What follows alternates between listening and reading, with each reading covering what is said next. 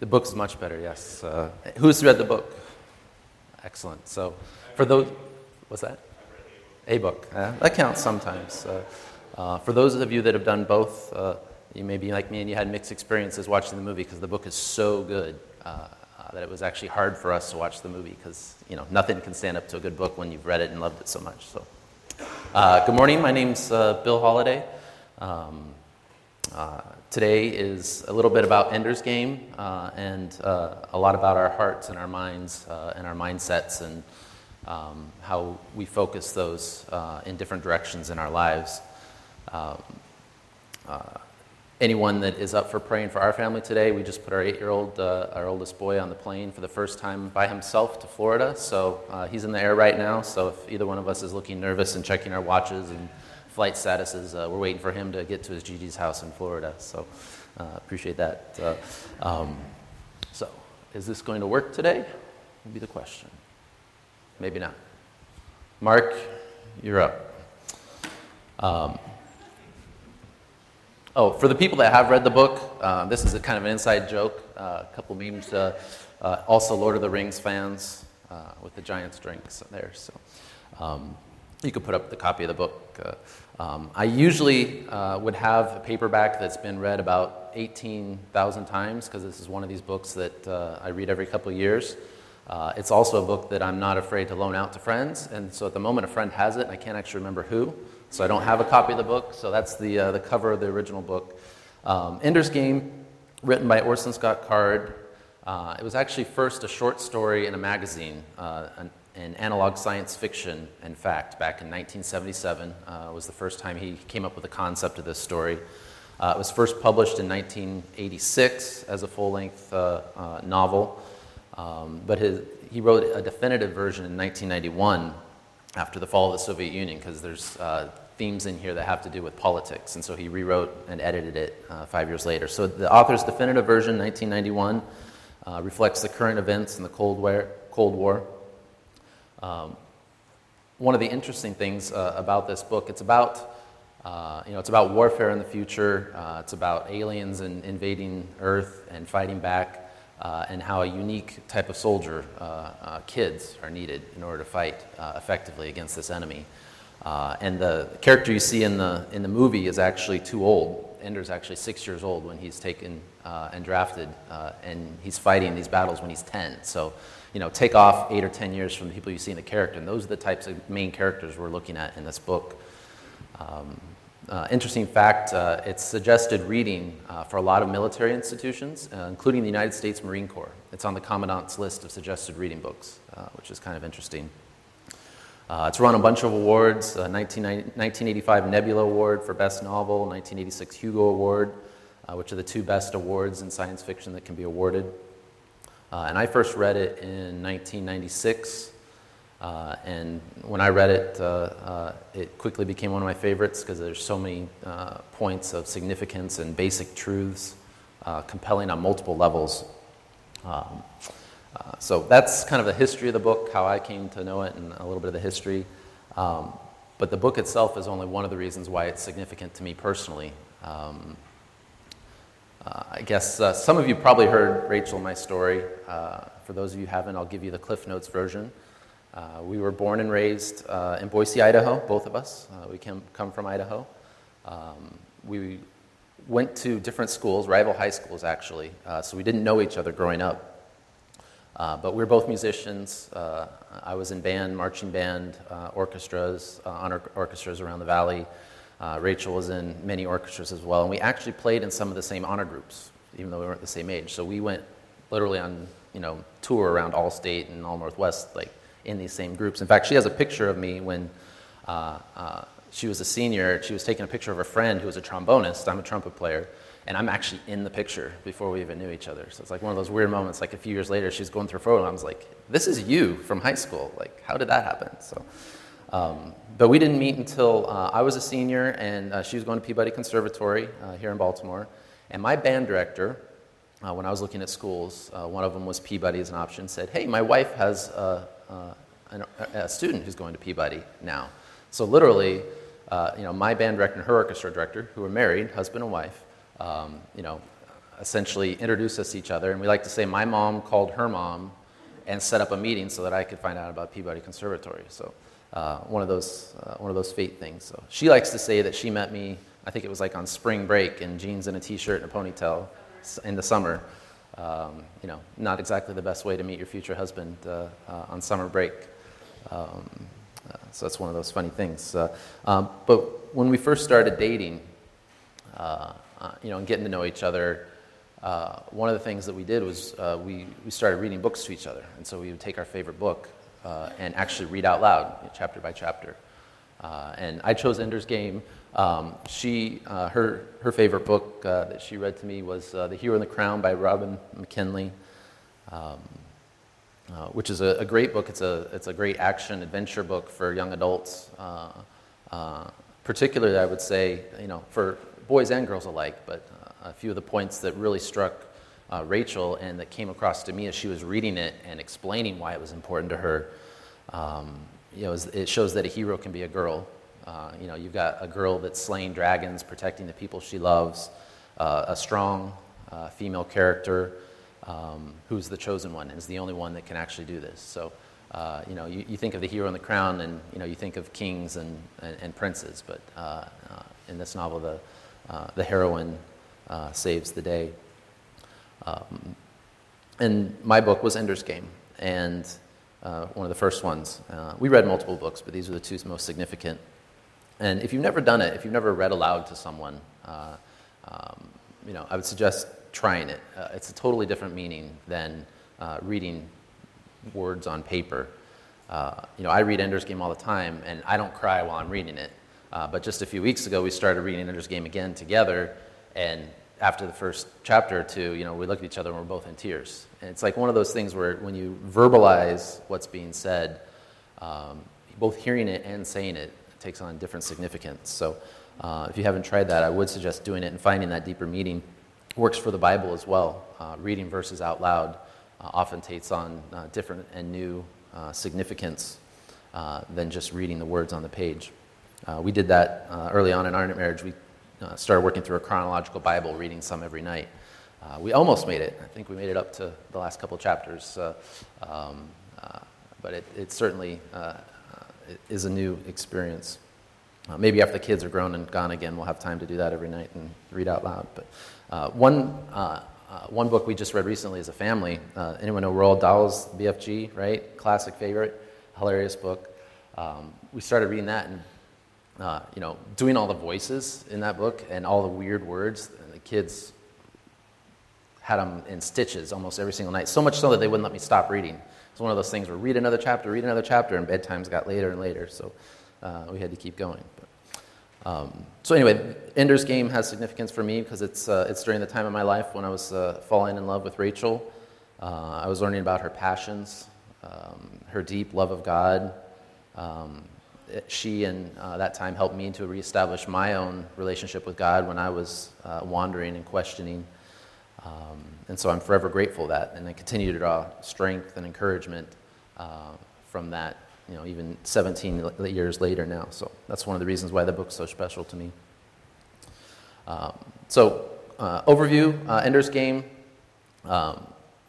Orson Scott Card, he's written hundreds of books in his lifetime as an author, many different series. Ender's by far his most popular out of all the books he's written. And Card is not a Christian. He's a Mormon, so much like parts of the Mormon religion, what I take from Ender is there's some deep truths. And with a lot of his book, he starts with some very basic truths that I agree with, and then the other books that I've read of his just kind of twist off in different directions. And honestly, I've never been able, he's got many series of multiple books, and I'll start the series and I'll be really excited and it'll be really great, and then it just kind of twists and changes, and I don't finish most of his series for that. But I think that's one of the examples of how God can work through even non-Christians, is that we all have the same imprint on our hearts of the basic truths of God, of what is right and what feels right and what is good. And one of the things about the world is it plays on those things in our hearts, and it captures us, and then it twists them into something different. And so that's always the challenge, is to know when it isn't right anymore. But half of this book is about Ender's thoughts, which is, I think, one of the reasons it doesn't translate very well into the big screen, is because most of the significant things that are going on inside Ender's head and the things he thinks. When he sees things in the world and he hears people say things, and you hear his reactions and his thoughts, and which is why it's so difficult. One of the interesting things I read researching how this book became a movie, he optioned the rights to the book in 1996, and he went through, and it took forever to turn it into a movie just a couple years ago, he went through 6 iterations of the script before Hollywood would take it. So he kept trying and trying and trying after he sold the options, and they're like, no, this won't play on the big screen, it won't play on the big screen. So it kept having to change and change over the years until finally someone took it. And he's admitted publicly,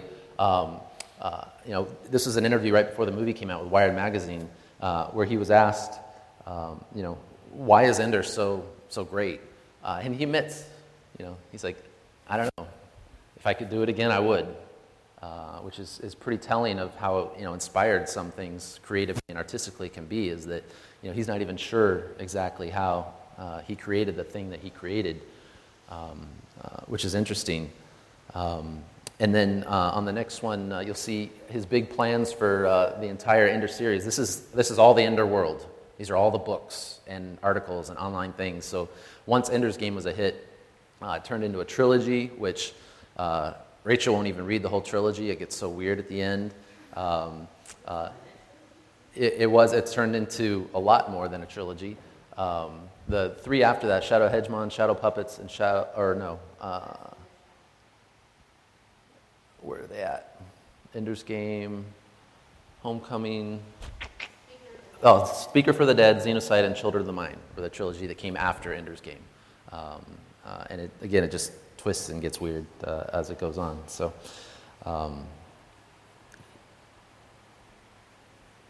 but in Ender's Game, he gets it right.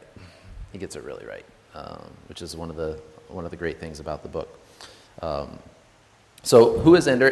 I mentioned he's a 6-year-old boy, right? He is the 3rd child of a family of really smart kids. This book is based probably, 150, 200 years in the future when Earth's population is exploding, and there are actually laws in place that you can only have 2 kids. And so his parents have their first kid, Peter, his oldest brother, who's basically a highly intelligent sociopath. He's a complete maniac. He enjoys hurting people. He sees the worst parts of somebody's soul, and he uses it to manipulate them. He'll take the thing you're most embarrassed of and show it to the person you're most proud of, and he knows how to get to the heart of your soul. And he terrorizes Ender, and his sister, Valentine, who's the second kid, is the complete opposite. She's compassionate, loving. It's the one person that Ender can trust and love in the entire world. And these 2 polar opposites are both monitored by the people in the military school, the International Fleet, IF.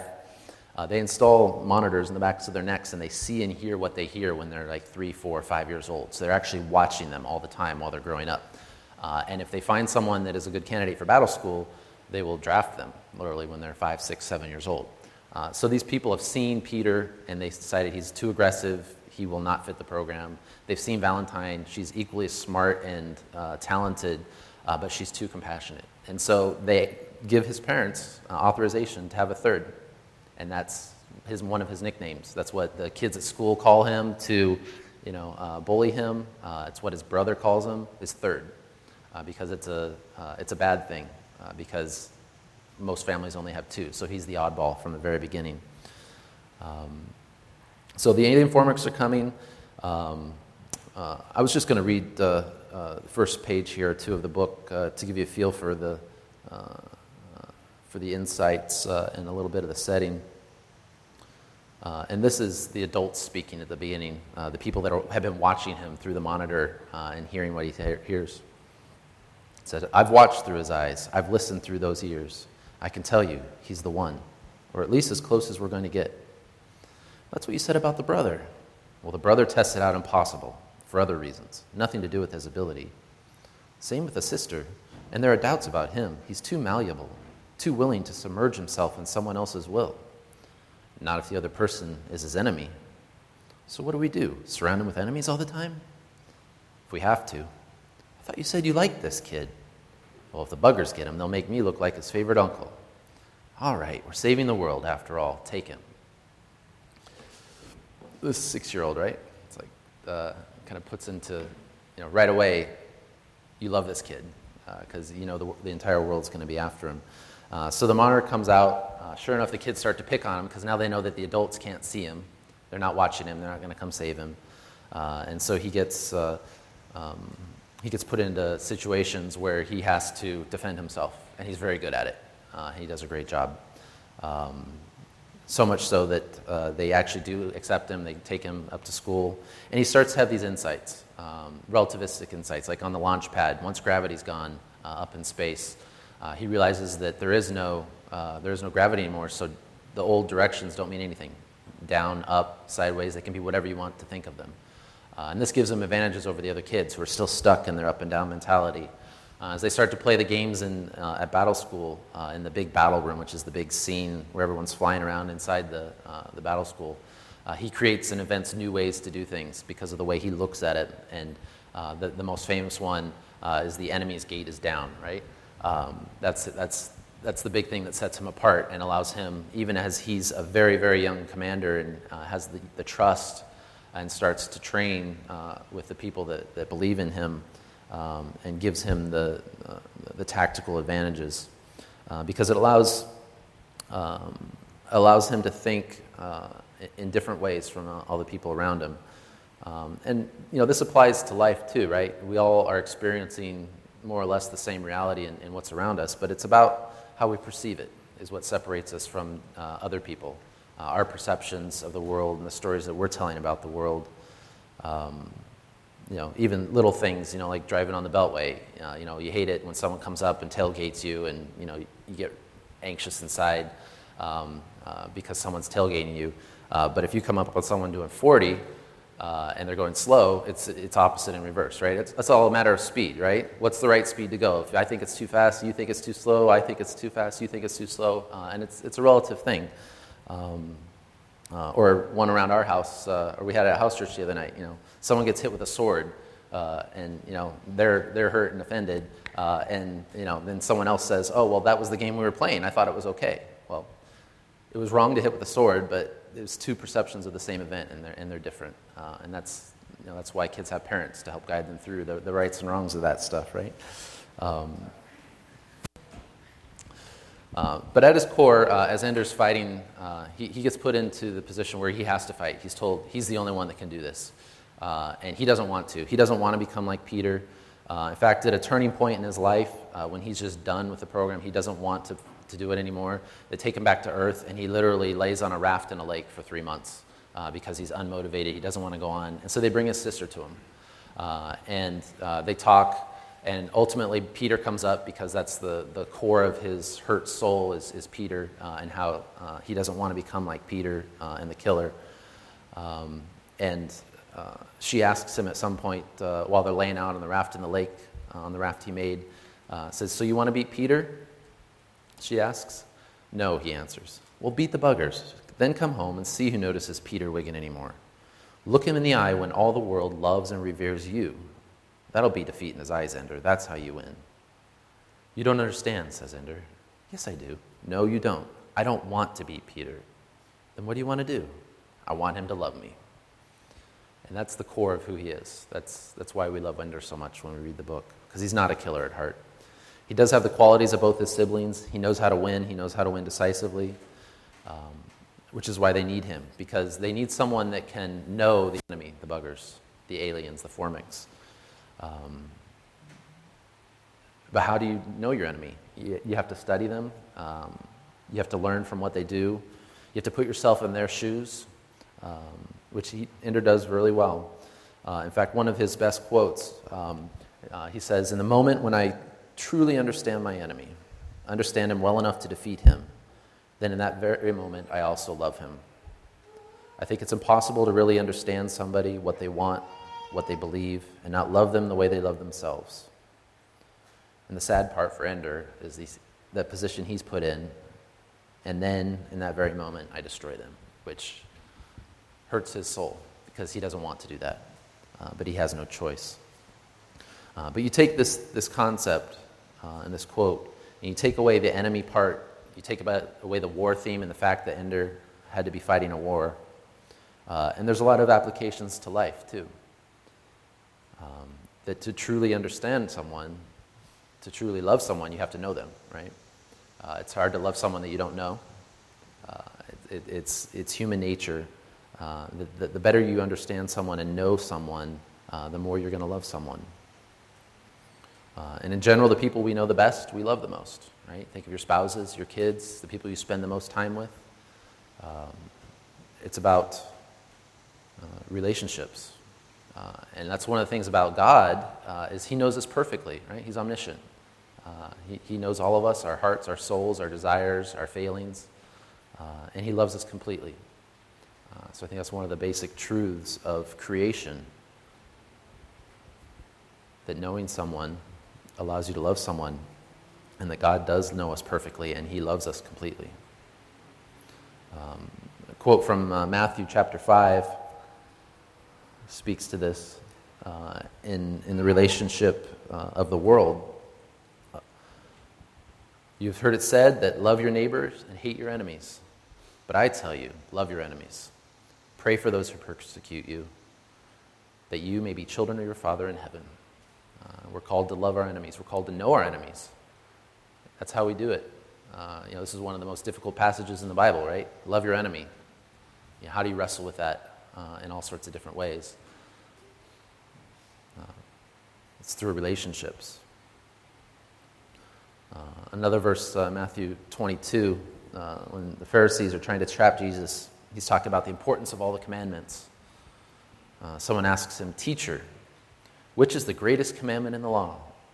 And Jesus replies, "Love the Lord your God with all your heart and with all your soul and with all your mind. This is the first and greatest commandment. And the second is like it. Love your neighbor as yourself. All the law and prophets hang on these two commandments." How do we love? We do it by relationships, doing them right. Honestly, it's something I'm not that great at historically. As an introvert, relationships don't come easily. They're work. They're work in general for everybody, but it's harder for some people than others. It's so easy to stay on the surface, right, as we go about our daily lives and avoid going deeper. Especially for the introverts, but also people that have been hurt in the past. When you open yourself up, you risk being hurt, the chance of being hurt. I don't have 5 points to success for how we do that, but there is at least one good example from the book of Philippians. And here, from the at New Hope, we should know how to fill in the blank at the end, which is not a blank, but in your relationships with one another, have the same mindset as Christ Jesus. Have the same mindset as Christ Jesus. So as we try to know and understand and have a relationship with Christ Jesus, we can learn also how to have relationships with those around us. So I've been reminded at times throughout my life, points of turning, change, decision, not to take love for granted. It's often most potent when I mess up. And I deserve to lose love, but someone around me rises instead above my mess up, above the sin, and loves me through the faults. I'm reminded that love can be slow to grow, often in small steps, intentional efforts, and that love is a precious gift that you can give someone. And it's up to the recipient to treat it with trust, honor it well, and trustworthiness. I think all of us build levels of walls around our hearts as we go through life. It's one of the things that we love about the innocence of children, is they're quick to love, they're quick to trust.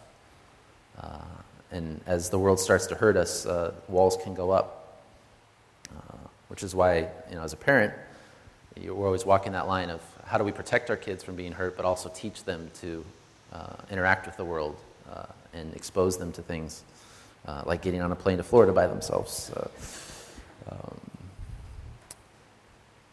But if we read in the Bible, Jesus had an uncanny knack of cutting through to people's hearts and their souls and their deepest desires, which is one of the great things. Of course, he knows everyone perfectly, right? So he already knows what your desires are. He doesn't have to ask and figure it out through conversation. But he was able to speak to their true hearts, to bring out the best of them, the godliness in them, to focus their minds on the kingdom of God. But most of the time, for most of us, those probably aren't the types of conversations we're having. We don't have magical windows into each other's souls the way God does. So for us, it starts about talking about, how well the Orioles are doing, or lately not well the Orioles are doing, or our favorite sports teams, or how was vacation, what's new in your life, and all the things in our day-to-day lives, how stressed we are, or news of the day. Take your pick of any of the things we talk about 90% of the time with each other. And while we never really hear Jesus having idle chit-chat in the Bible, right? It's mostly about the deep, important things.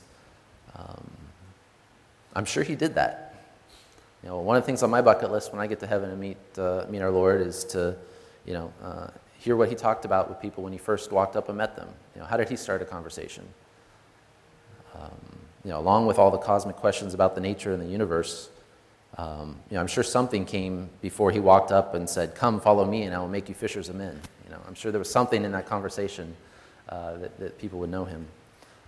Because all of us have stories. And most of our stories all involve relationships and the people in our lives. And if you don't take a risk to open your heart a little bit, share your thoughts with someone at appropriate levels, neighbors, enemies, friends, relationships can't have a chance to grow. So challenge, as much for myself as anyone else, is to think about the relationships in your lives. Think about your friends, good friends, not so close friends, neighbors, family, spouse, kids, and think about how they might grow if you want them to grow. But reach out to someone in a way they wouldn't expect. Call an old acquaintance just to say hi, see how they're doing. Invite someone over for dinner, a neighbor, friend. Or for your good friends, ask them some deep question that they wouldn't expect you to ask and see how they answer. Or tell your spouse or your best friend something new that they've never heard before. Because it's about mindset. It's about defining your goal and where you're pointed, so that your thoughts and decisions are focused in the direction of that goal. For Ender, his goal was defeat an alien enemy that they thought was going to destroy them. And his whole world and his whole life was bent on that goal. But for us, it's different, obviously. It's a broader one. I think it's about the kingdom of God and the goal of God and Christ of revealing the kingdom on earth. So to do that, we have to set our minds on him, on his plan for us, so that we can avoid the world's distractions, false orientations, and focus on the goal to live and reveal the kingdom of God. So, will you pray with me? Lord, we entrust you. We trust you with our hearts. Please protect them from the pains of this world. We give you our minds, our thoughts. Please shape them to be focused toward you. Encourage us, correct us, guide us as needed. We give you our hands, our feet, our mouths, that we might be instruments of your will, revealing your light in the world. Use us. Use us as you would, Lord, to the glory of your kingdom. Amen.